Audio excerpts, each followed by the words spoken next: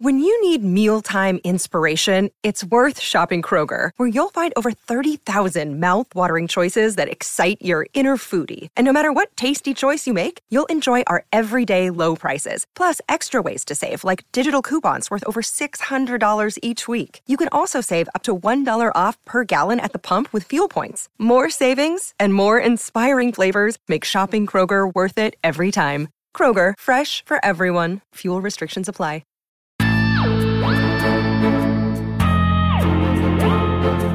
Welcome to SFF Yeah, a podcast dedicated to all things science fiction and fantasy. This is episode 167, and we are recording on December 22nd.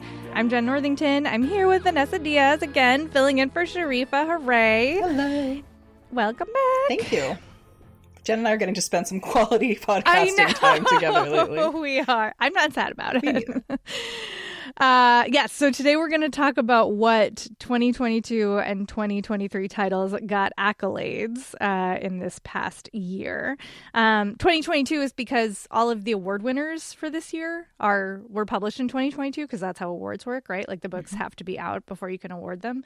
So, but then the 2023 books were the ones that appeared on like best of the year lists. So we'll be looking at award winners and then best of the year roundups, and I did a bunch of data crunching because of course I did. It's what you do so well. That's why we love it. It's what I do. It's what I do. I make spreadsheets about things. Okay, so before we get into everything else, though, a little housekeeping note. I said on this most recent episode of Backlist, but if you haven't listened yet, I'm going to be playing with it since it's just me for the next 3 months over there.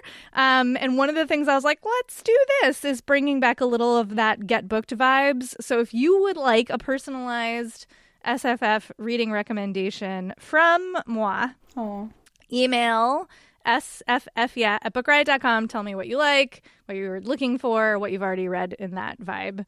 And we already got our first question. So that's super fun. Yeah, I was like, oh, why didn't I think of this sooner? May I tell the readers a silly little Get Booked anecdote about me? Back when I was just a Book Riot fan, I wrote in to Get Booked to get recommendations for a trip I was taking to England, books about England. So it was you and Amanda that suggested a bunch of books that introduced me to Zadie Smith. It's been great. But it was literally that trip that sort of got me to go, I don't want to do the job I'm doing, and I want to work in books and writing. It was like the kickoff for like a whole big life change that eventually landed me here. So Get Booked is out here changing lives. Oh my goodness. I cannot. That's amazing. Wow. Many moons ago. I cannot promise y'all that your recommendation will change your life or career path. But it'll give you something to read.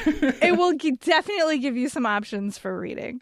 All right, let's see. Other housekeeping. Res, it is the holiday season. I don't know if you noticed. Maybe you noticed. It's definitely the holiday season. And TBR is here to help you with all of your last minute gifting needs. You can give it basically immediately. Like, they have to fill out the survey because it's personalized reading recommendations from our bibliologists, and then we ship the books to them after they've done that. So you can give it immediately. You don't have to wait for shipping. And we have paperbacks, we have Rex only, we have hardcovers, lots of different budget options. So go to mytbr.co, that's mytbr.co, and check it out. We are here to help you with your bookish gifting. All right. We're going to take a sponsor break, and then we're going to talk about some best of lists. Today's episode is brought to you by Harper Horizon, publisher of Walk, Ride, Paddle. Walk, Ride, Paddle is a captivating memoir of Senator Tim Kaine's physical journey through the Virginia wilderness, but it is also a unique and ultimately optimistic perspective on these pivotal moments in history, offering inspiration, wisdom, and hope. With immediacy and honesty, Kaine pulls back the curtain to reveal his inner thoughts during such monumental times. And Kaine's storytelling gift and wise observations offer a fascinating glimpse into the mind of a seasoned politician and outdoor enthusiast. Walk, Ride, Paddle is available everywhere audiobooks are sold on April 9th. It is narrated and written by Tim Kaine, Virginia Senator and former Democratic vice presidential candidate. It's a compelling account of one man's journey across hundreds of miles of Virginia wilderness and a moving testament to the optimistic spirit of America. So make sure to check out Walk, Ride, Paddle by Tim Kaine. And thanks again to Harper Horizon, publisher of Walk, Ride, Paddle, for sponsoring this episode. Today's episode is brought to you by W.W. Norton and Company Incorporated. So, Negative Space by Gillian Linden follows a week in the life of an English teacher at a New York private school. At home, her children ask constant questions about mortality, and her husband offers occasional counsel between Zoom calls. At school, something happens. She accidentally witnesses an ambiguous, possibly inappropriate interaction between a teacher and a student, but how can she be sure of what she saw? Negative Space is a portrait of a woman caught between the pressures of what's normal and what isn't, and examines what we owe the people who depend on us in a fractured and indifferent world. It's a debut novel and a short novel. It's perfect if you want something quick and easy to carry around, but it's also thought-provoking. It takes place during the pandemic, but it's not pandemic-focused, and it really just looks at everyday anxieties in low-threat situations that have high consequences. So make sure to check out Negative Space by Gillian Linden, and thanks again to W.W. Norton and Company Incorporated for sponsoring this episode. So Vanessa. Jen. I was not, I was like half surprised about what the top titles ended up being. Like, I don't think anybody is surprised that Chain Gang All-Stars showed up on 7 different best of 2023 lists, right? No, not at all. I would say I was mostly not surprised. I was like a teeny surprised that like the Lone Women title made it on there, which is actually one of my books I'm going to talk about today. But I feel like Chain Gang All-Stars is a book that you just could not avoid if you tried. It was just everywhere. And I mean, and with good reason. It's apparently the first chapter I have read is great. I just haven't gotten further. But yeah, like I'm surprised to see that I've actually read some of the books on this list, because I'm usually really, really bad at this for reasons that have to do with, reading frontlist titles on a podcast where I have to read for a specific day, et cetera, et cetera. Yeah. So I decided not to look at this list until last night to kind of get surprised by it. I was like, ooh, fun. I love that. What are your thoughts? Yeah. So, well, I guess I should explain my methodology a little bit, which was loose. Let's be real here. I am not scientific.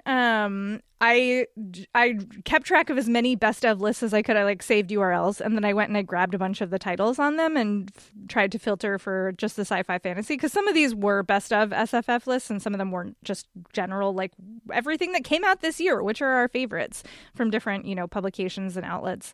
And then, made some formulas in Google Sheets and came up with the ones that were repeated the most often.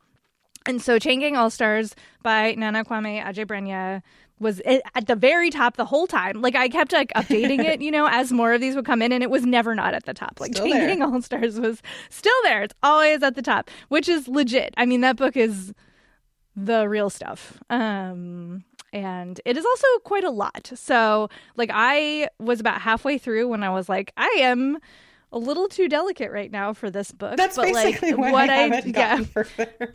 What I did read blew my mind. It just got really heavy in the middle, and I was like, I need to take a breath. But I'm going back to it, and Adjei-Brenyah is such a stylist. Like, the writing style is just like mwah, chef's kiss. If you are behind on that, it's okay. It's here for you when you're ready. But it is a real good book. Let's see. And then the next one I actually have not read yet, or even I'm close to reading. It's Land of Milk and Honey by C. Pam Zhang. And that was number 6. And that's like a post-apocalypse-y kind of story. Yeah. Have you read that one? No, it's my brain was in a deep nut place of apocalypse-y for a bit there, and I feel like I'm coming back around to it. So for some of the reasons, but it's a beautiful cover. I own it. So it's gorgeous. Yes. I've heard such good things about Zhang's other book that came out a couple of years ago. Everybody was real hype about. It was like a Western historical fiction jobby. So super interested in getting that one to the top of my TBR. I am back in the place where I can read hard things, so I have a lot of catching up to do.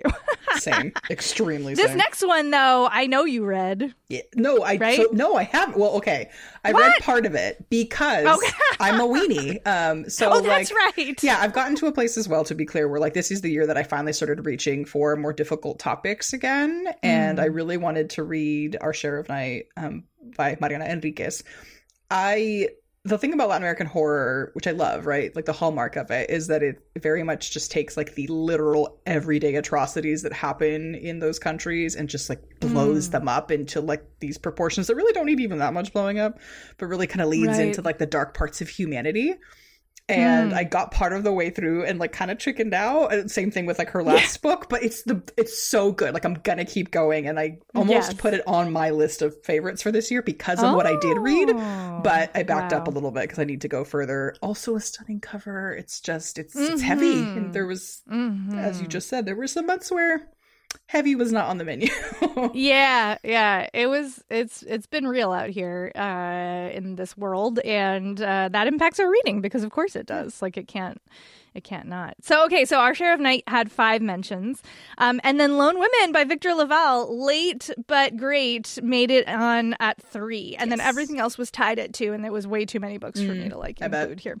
So, but I know I read and loved Lone Women. You're going to talk about it. Yes. Always a LaValle fan. Like Sharif and I did a whole book club about that book. With the book, right? Yeah. So, exactly.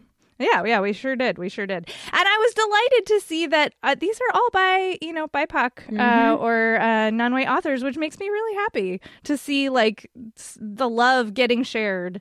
It doesn't always look like that. So this is it was a good year for books, y'all. It was a real good year for SFF. I'm really glad I ended up doing this episode because it's easy to forget, I guess, what you've read. And, again, we do books for a living. So they're kind of coming at you a mile a minute. And then, upon sitting here and actually looking at these stats of the books that came out and that were, getting mentioned, I was like, oh, it was a good year for books. It was good. Like I read some really good stuff. And other people read really good stuff.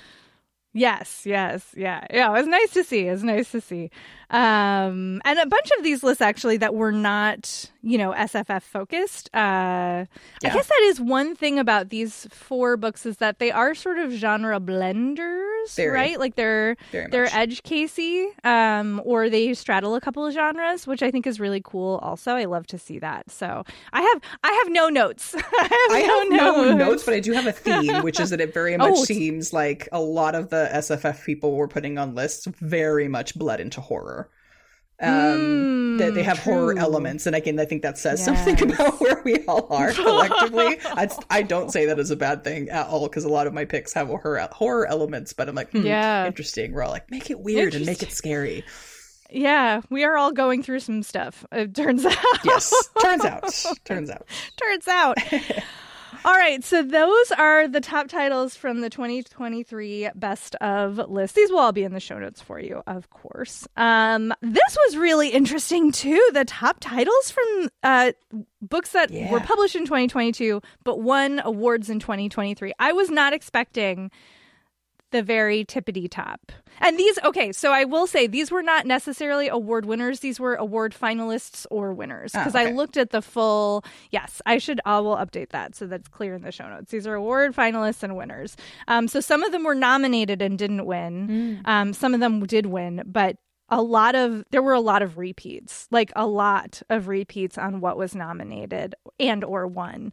So I have 9 titles here, but the winner, Chicken Dinner, was Even Though I Knew the End by C.L. Polk, with 6 nominations and or wins for 2023 awards. Which I was like, dang, that's awesome. Awesome. For their slimmest title yet. Yes, exactly. Really cool. Like, that's a novella, like, not, very noir. I don't know. Like, Yeah. Again, a genre bendy one, right? It's not like pure fantasy or sci-fi. Yep. So that was super. And I really didn't think anything was going to beat Babel. I did not. I did not. I would have lost that bet. But Even Though I Knew the End did beat it out by 1. Look at you. I just am amazed. So Babel, obviously, like that, that was always going to be at the top of a list of big books from 2022 that got noticed in 2023. I read it. It was rough. It was great, which is basically how those books go, right? Like that's her specialty. It's really rough, really good. Did you read that one yet? No, I also have it because obviously all the like Oxford and linguistics stuff like really got me. And then I remembered, I'm like, wait, you also wrote the, oh my gosh, I'm of course blanking on the series name right now. Poppy Wars. Yeah, and I was like, I know what you're capable of. I need more time. Let me tell you, when I say that the ending, I was actually hanging out with Sharifa when I finished that book. Oh. And I was like, I just have to stare at this wall. I need therapy. Like I need therapy. It was a lot. Woo! RF Kuang. I definitely read Yellowface this year to be like, don't worry, I'm reading you, which not that RF Kuang cares at all what I'm doing with my life. But I was like, I want to get to Babel, but I wasn't. I think I tried reading Poppy Wars and I asked you about it and you were like, you can't do this. Don't do it. You can't do it. It's too much. Like, okay. It's so... she's one of those authors where I will go there, you know, but it's like Victor LaValle too. I'm like, you're going to destroy me, but I'm going to go. Yeah. You're going to destroy me, but I'm going to go. But it's like, whew, that's a lot. Yep. So let's see. Oh, then Spear by Nicola Griffith. Yes, which I adore. Me too. Adore. Came in with 4 nominations or wins. And that's another novella, Arthurian queer, retelling of Percival. Amazing. Amazing. So good. So good. I was listening to the audiobook of Spear on a walk, on this really gorgeous hike, and there was a body of water, and I was so into the book that I slipped and I fell in the little river, but I had my phone in my hand, so I lifted my hand up in the air, and Spear just kept on playing while I was in this body of water with my hand poking out of the water like Victoria. I probably looked absolutely bananas for anybody walking by. It's like Spear by Nicola Griffith, great book. So that's my story. I love that story. That's fantastic. It's great. Good times. Oh my goodness, that's so funny. Well, save the book. Save the book. Right? Save the book. Save the book. You saved the book. You did the thing. So we have a 6-way tie for 4th place. All of these books got 3 nominations or wins each. Ooh. And I'm actually not particularly surprised, honestly, by any of them here.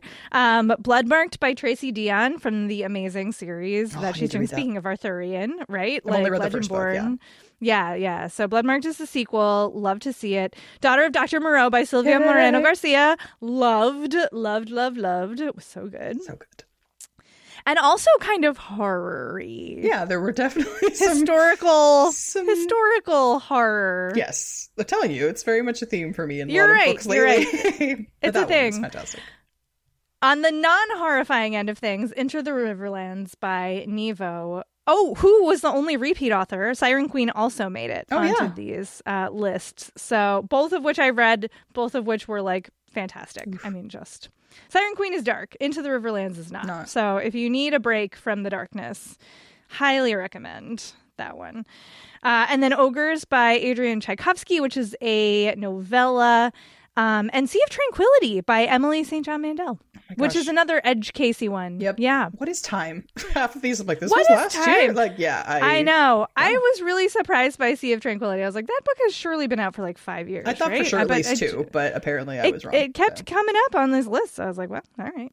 Great. Here we are. That's a lot of ties. Yeah, it's a lot of ties. It was interesting, actually. There was a lot of, there are sort of the usual suspects that get a lot of the nominations or the love in any given year. But I guess what I like about this is that there are, it does lean more speculative or fantasy than sci-fi. Yeah, certainly. I would say. But there's a nice variety, even regardless. Some of this is contemporary, some of this is historical, some of this is, it's a little bit all over the place. Some of it is really literary, some of it is more commercial. Some of it is YA. It's really, very diverse. Really ranges. Yeah, it is. It's super diverse in a lot of different ways, which I I think is really cool. So it's just nice, in a year that like things were not great in a lot of ways, to see books that I'm like, oh yeah, these are great books. Oh yeah, I love that. That's the theme of the show. Oh yeah, yeah, these are good. These are great. So yeah, that's my non-scientific research that I have done. I wrote it all up in a post on BookRight. I'll link to that too. So you can see a little bit more in detail what that looks like. But yeah, it's always fun to do this. I really enjoy it because I'm always just like, yeah, what's it going to be this year? Like, what are my surprise books going to be? Yeah, I'll be very surprised if like our share of Night and Jane Gang All-Stars don't take a lot of these top spots next year. 100% next year. Yeah, surprised. It's a good point, actually. We could do a fun, like, what were the overlaps between this year's Best I've List and next year's award winners list. Note to future Jen. Note to the data person. Do that. Do that thing. All right. It's on my list, on my mental list. Happy to help. All right. So we're going to take another sponsor break, and then we will come back with some of our favorites from 2023. Today's episode is brought to you by Bloom Books. Taming Seven is an epic and unforgettable love story in the international best-selling and TikTok phenomenon The Boys of Tommen series from Chloe Walsh. So Tommen's cheekiest lad, Jared Gibbsy Gibson, has always been a comedian, but inside he is haunted by events of the past and he uses humor to cope, hiding his true self from the world. Then you have Claire Biggs, who is the epitome of sunshine. She's always loved Gibbsy, her brother's friend and her favorite neighbor. She also has always seen a side to him that no one else seems to notice, and she becomes determined to tame her wild at heart childhood best friend. So the Boys of Tommen series is an internationally best-selling YA romance series that has taken TikTok by storm. It's perfect for readers looking for new adult / crossover romance, dual point of views, friends to lovers, marathon-worthy TikTok books, and angsty tearjerkers. Taming Seven is published today, and it's the 5th book in the series, so make sure to check it out. And thanks again to Bloom Books for sponsoring this episode. Today's episode is brought to you by Greenleaf Book Group. No summer vacation should be without a great read, and I don't know about you, but I am partial to mysteries and thrillers for my hot month reads. It's hot girl reading summer, always over here. And from the award-winning librettist of Legally Blonde, the musical, and the screenwriter of Freaky Friday, Heather Hach, comes the page-turning psychological thriller, The Trouble with Drowning. So when author Eden Hart floats into Tucson's Antigone Books in all her dazzling perfection to give a reading, Kat, a struggling writer, can't help but compare herself. Thankfully, Kat's life starts to take on its own Eden-like glow when her literary future takes shape and she falls madly in love with Jacob. As demons from her past begin to surface, Kat's mental health craters, and this halcyon dream slips through her fingers. For the fastest-paced, slow burn you won't be able to put down, be sure to check out The Trouble with Drowning by Heather Hach on Amazon or your retailer of choice. And thanks again to Greenleaf Book Group for sponsoring this episode. Vanessa, why don't you go first? I've been talking a lot. Jen is letting me go first because her first pick led me to scream profanities at her for picking it before me. So she's trying to give me a gimme right now. That's fine, because whatever. At least it means more people get to hear about it. So looking at my list, I definitely leaned a lot into, I think, stuff that's very like edge case or just like genre blendy a lot. So my first pick is one of the spec nature, and that's Vampires of El Norte by Isabel Cañas. Which I don't know how many Mexican people listen to this podcast, but I have mistakenly been calling this book Vampiros del Norte for a year. Like only when I went to write it out, which basically means that I was turning it into like a regional Mexican banda, because there's a lot of groups that actually sound like that. Like the Tigres del Norte, like the Canes de Tijuana. And I'm over here like, Los Vampiros del Norte. No, it's not. It's the Vampires I of love that though. I realized I literally had to go correct it in a post because I wrote it wrong. But somehow, anyway, so here we are. Y'all have heard about this book, but, it takes place in 1840s Mexico at the Texas-Mexico border, where this strange disease known as el susto, or a fright, which is a thing that Mexican mothers definitely will warn you against. Like, oh, don't go out at night because you might suffer a fright. But it leaves people mysteriously drained of blood. So I love this book because vampires, because of the exploration of like what makes someone or something a monster, because of course the like invading Anglos in this book are every bit as scary a threat as whatever it is that goes bump in the night. And I love that Isabel Cañas really leans into the use of Spanish in her books in a way that just feels very natural and not forced. I mean, she is Mexican American, but to this day, when I read books that have Spanish, it sometimes feels like they're trying to make Spanglish happen in a way that doesn't actually make sense. Obviously, this is historical, so that really wouldn't make sense to like do it in that way. But yeah, I just love that it's seamless. And obviously, if you don't understand Spanish, you might have to look a few things up, but that's great. That's fine. No, not that. And I loved it for that. And yeah, just that exploration of that, like, yeah, like Mexican urban legend, that maybe people haven't considered before. So it's so much fun. I was really glad I got to read this one kind of at the last second, and I now know the real name of the book, which is nice. Excellent. Yes. You've caught up. So yeah, that's my first pick.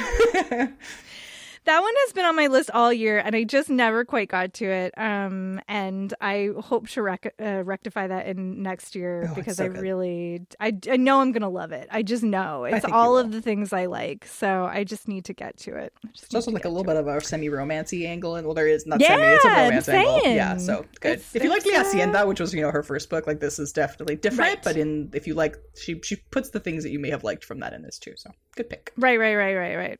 Excellent.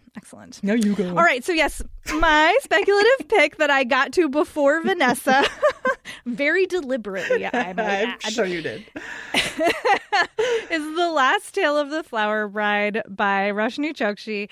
I mean, listen, Chokshi is an amazing writer. This is her debut adult novel. Yeah. She's written a lot of YA, and she's written some, adult short stories. Adult short stories. That sounds weird. She's written some short stories in adult collections. I don't know how to say that word. It doesn't sound weird. You know what I mean. But this is her first novel that's targeted towards adult readers, and it is... Woo!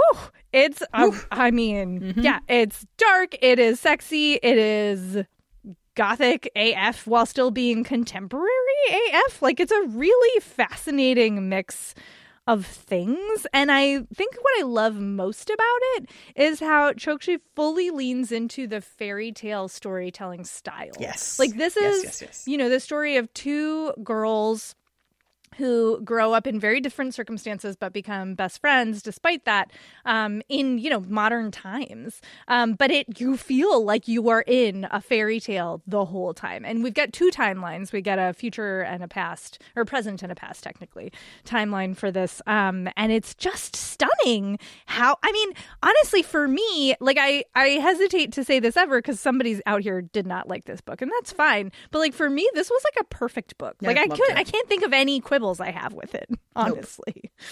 Nope. You'll get me with anything gothic, but yeah, I was listening to this one and reading it like at the same, like depending on where I was, because I needed to keep going at it, and it's just it keeps you very, very engaged because of that. It feels like someone's telling you a fairy tale, like right. It just had such a the I don't know, the overall vibes. I feel like that word gets overused now, but the vibe was just so impeccable on this book. It was I love her. I love her. Yeah, impeccable prose, impeccable vibes. I mean, this book, I was really bummed actually that it didn't make the best lists. I was expecting it to show up somewhere on there, and it might have had some twosies, but like it didn't crack the top, and I was like, justice for Last Tale of the Flower Bride. Like, this book is amazing. Yeah, it is. So yeah, highly recommend if you have not picked it up yet. I loved that book.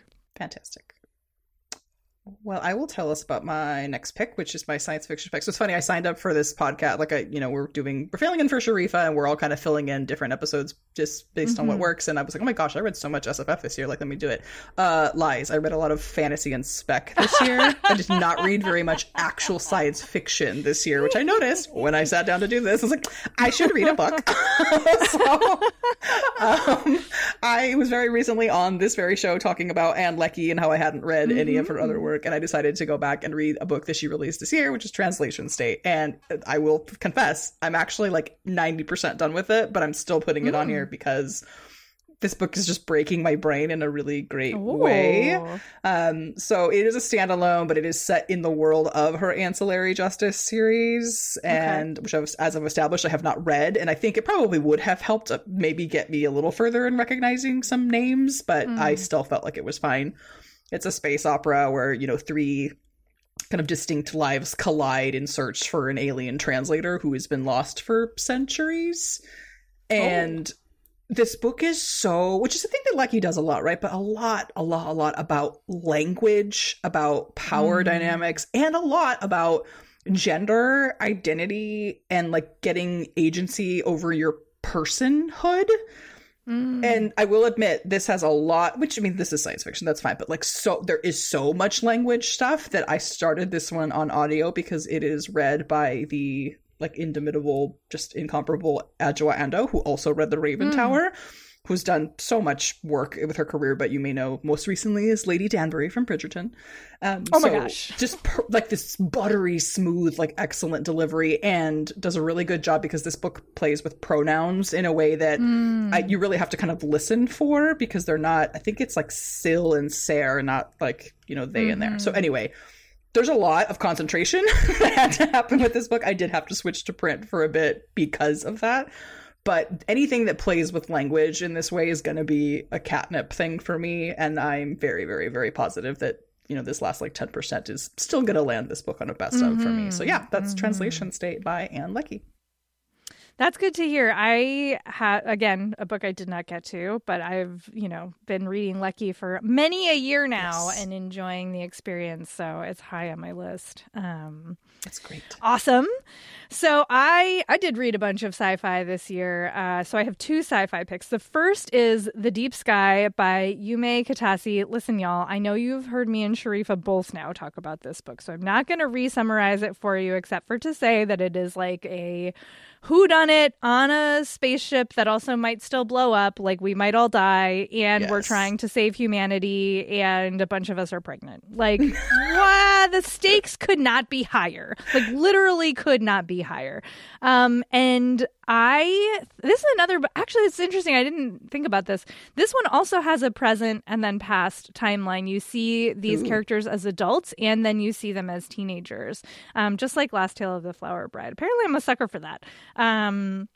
It was so well done because, you know, you have these people who have been in, you know, a really intensive training program in competition and also in collaboration with each other for years.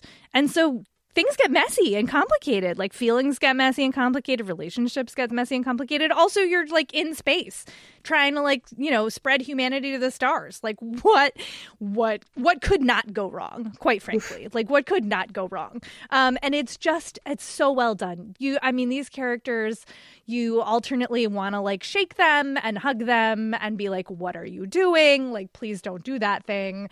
And it's all so, so good. So I feel like this is the book that I've been sort of waiting for, honestly. Like, the things that Kitase does with this trope that's like, you know, it's a trope. Like, we've seen this played out before. I love it every time. But I feel like she makes it, you know, thoroughly her own. And it was absolutely one of my favorite sci-fi books of the year. So again, Deep Sky by Yume Kitase. Do not read if you are sensitive to pregnancy and child complications. Don't do it. The way that ended, complications. I don't know quite. It's like hard to say, but don't read it if that's going to bug you. Totally. I think we get what you're putting down, so appreciate that. Yeah. I've been meaning to read that one for a while. I need to write that down. So good. Yes. Okay. I'll save that one for later. So yeah, I already kind of teased this at the top of the show, but my pick that I don't even know what to classify this as, but I looked all over the place to see what other people were doing, and yeah, it's like fantasy, but historical, but very horror, so many things, and that's Lone Women by Victor LaValle, which I think you've also talked, obviously, you know, between the book club and other, like, your people know what this is about by now. But it's just, you know, 1950, like, I love historical, I love a, like, woman setting off on her own, and then you make it horrifying in this what's in the box way. And I was like, what's in the box? what? This is so good. I also did this one on audio and then went back to read parts of it in print. I was like, no, there's no way I understood that correctly. No, I did. I did in fact understand it correctly. I was just like, oh, okay, that's where we're going with this. Laval is really great at horror, period, and then spec fic, but in this book really dives into those like isolation feelings and what division across race looks like when those, especially like well-meaning white people in the story, like not so much, like, and how racism is very often that sort of thing where like the veneer of it is like, no, everybody here is friendly and accepting until the family dynamic and like what community means, especially among like marginalized folks, and then again what's in the box. It's like, and who, what, etc. the box contents are was like, okay. And that was the part that I went back and reread to make sure I understood it, and no, I did. It was just awful. Victor Laval had me at Changeling and Ballad of Black Tom, so like I always knew I was going to read this, but I am typically not a person who goes for stuff that's Western. Like, it's not that I don't like it, it just maybe isn't the thing I reach for often. I think I need to change that, because this was a lot of fun. That whole like frontier, what the heck is out there, possibility, but only for the people who we think deserve it thing is something I would like to spend more time with. So, and it made me sing Wide Open Spaces by Dixie Chicks a lot, which is really weird because the book is like, again, horror, and I was like, so that's my story. But yeah, read this book, it's really good. Lone Women. It's really good. Yeah, read it and then listen to our book club episode about it. It's great. It's a lot though. I mean, it's funny, that book left me with so many complicated feelings about like, what do I think about some of these people? Like, I don't know. Absolutely. And he does not answer those questions for you. So you're just left to be like, wow, okay. Then. All right. So I guess I have to like think about that. And that's also, I think, a valuable trick. It's not a trick. It's a valuable thing to do with a book. It starts off with a bang. Oh, it's just good. It really does. Yeah. I can't believe we didn't call that book club episode "What's in the Box." I'm like disappointed. I'm retrospective. It's right there. It's how did we not? Right there.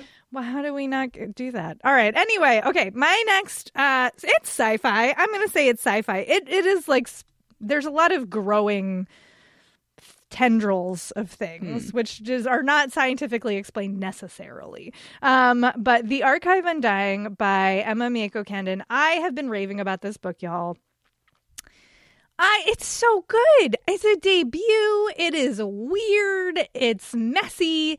It's so compelling. I mean, this world is bananas. Like, it's rare that I feel like somebody knocks me upside the head with their world building the way, like, it happens every now and then, right? Like, when you get like a China Miéville or like N.K. Jemisin or, et cetera, et cetera. And I feel like Candon has done that with this world. Like, it just feels so... Ooh. I would never have come up with this. I never. And Sunai, who is our like hot mess of a main character who's like sleeping with the wrong men, like on the run, possibly immortal, like what is going on with him? Lots of dark secrets in his past. And this is the first in a series. So there is a resolution, but it is not the resolution. And I think that's also handled extremely well here. Because, mecha stories, like, again, there's lots of mecha stories out there, but what Candon does with it is just truly bananas. It's truly banana pants. I really am obsessed with this book. I don't know what else to tell you. Like, pick it up and read it. It's dark, it's messy, it's twisted, there's a lot of tendrils, but like, it's so worth it. It's so worth it. Oh, it's so good. I really enjoy it. Pick it up and read it. I just do it. Just do it. Like, let's just do it. That is excellent. I just realized in you talking that I really do enjoy a mecha story, and that could have very well been like a favorite thing from our favorites and pet peeves episode. And I just didn't think about it. But yeah, adding that to my list, my mental list.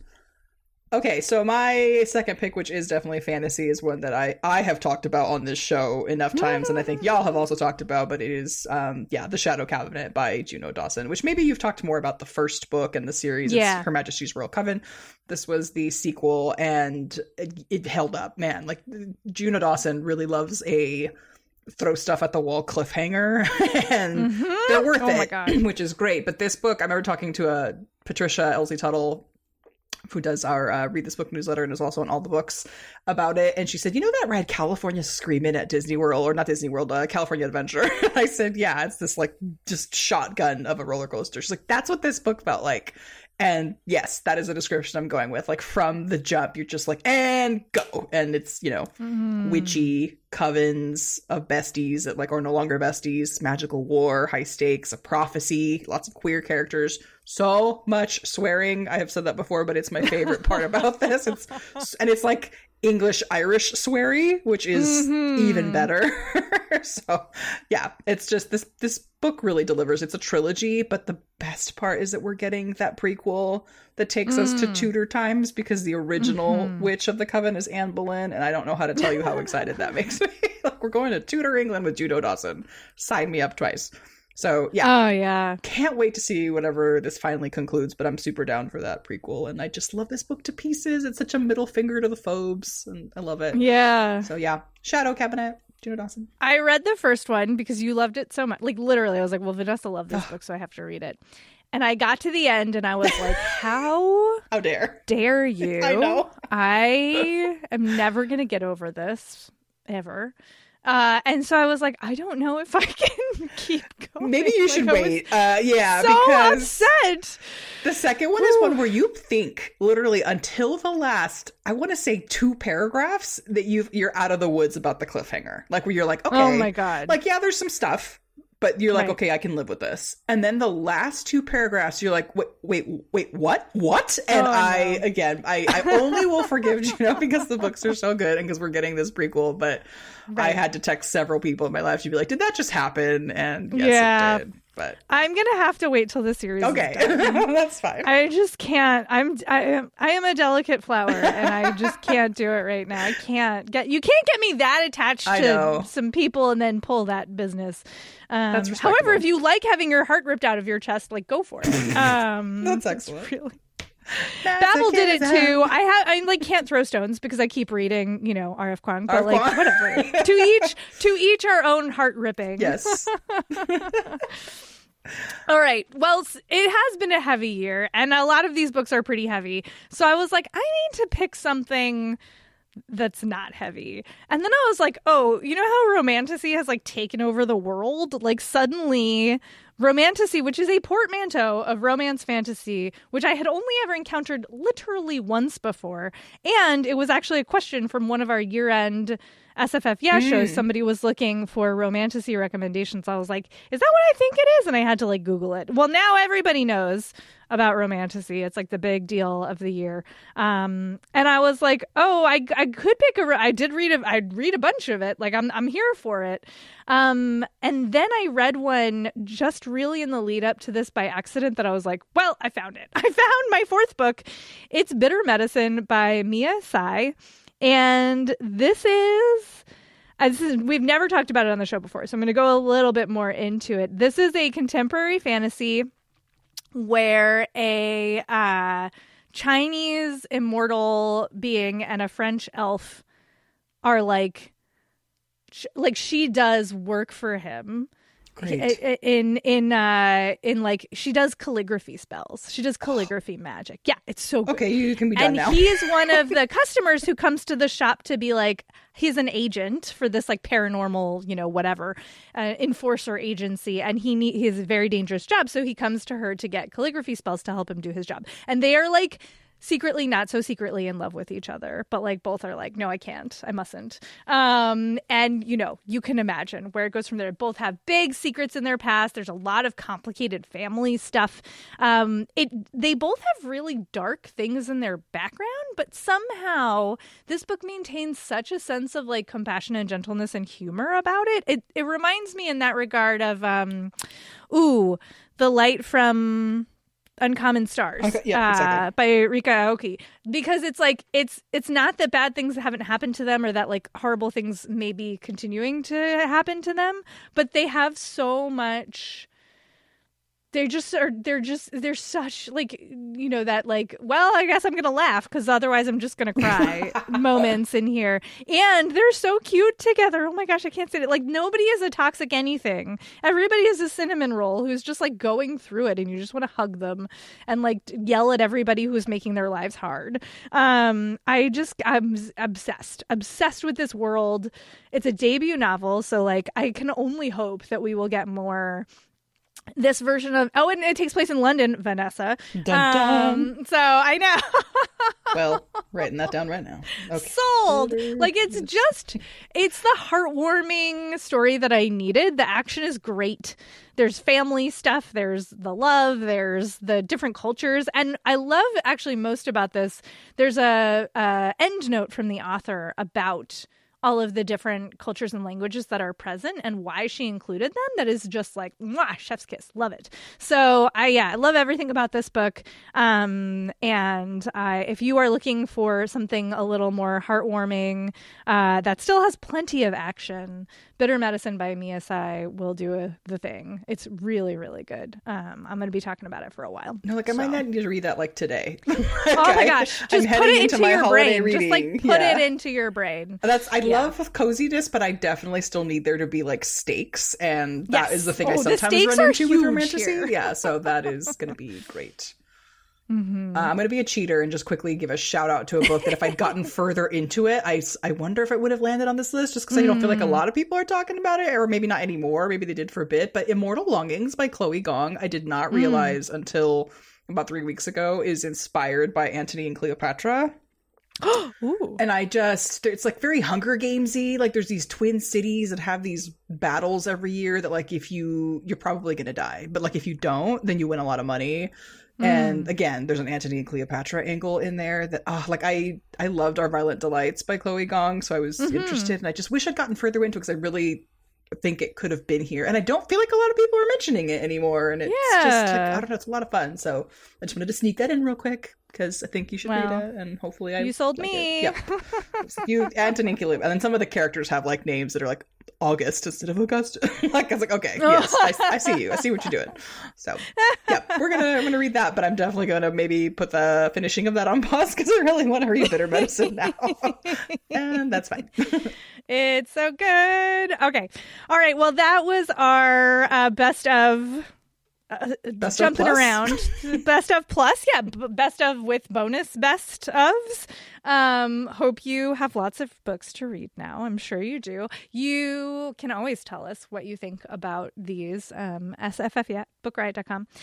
SFF, sound edited by Caitlin Brame. So many thanks to her, as always, for making us sound great each and every episode. If you need more book recommendations, you can always get those at bookriot.com. You can find our other podcasts at bookriot.com/listen. Thanks for hanging with us for 167 episodes. What? Again, yes, email us, sff@bookriot.com. Pet pictures, book recommendation requests, favorites, theme ideas, whatever. Send it in. You can also review us on Apple Podcasts, Spotify, really wherever. It helps other people to find the show. Vanessa, where can people find you? Mostly on Instagram at Buenos Dias SD. Excellent. I am still on social media breaks, so don't look for me. I'm not there. Don't find me. Bye. I will be here, but I am not there. Love that for you. Truly. All right, we'll talk to you next time. Bye.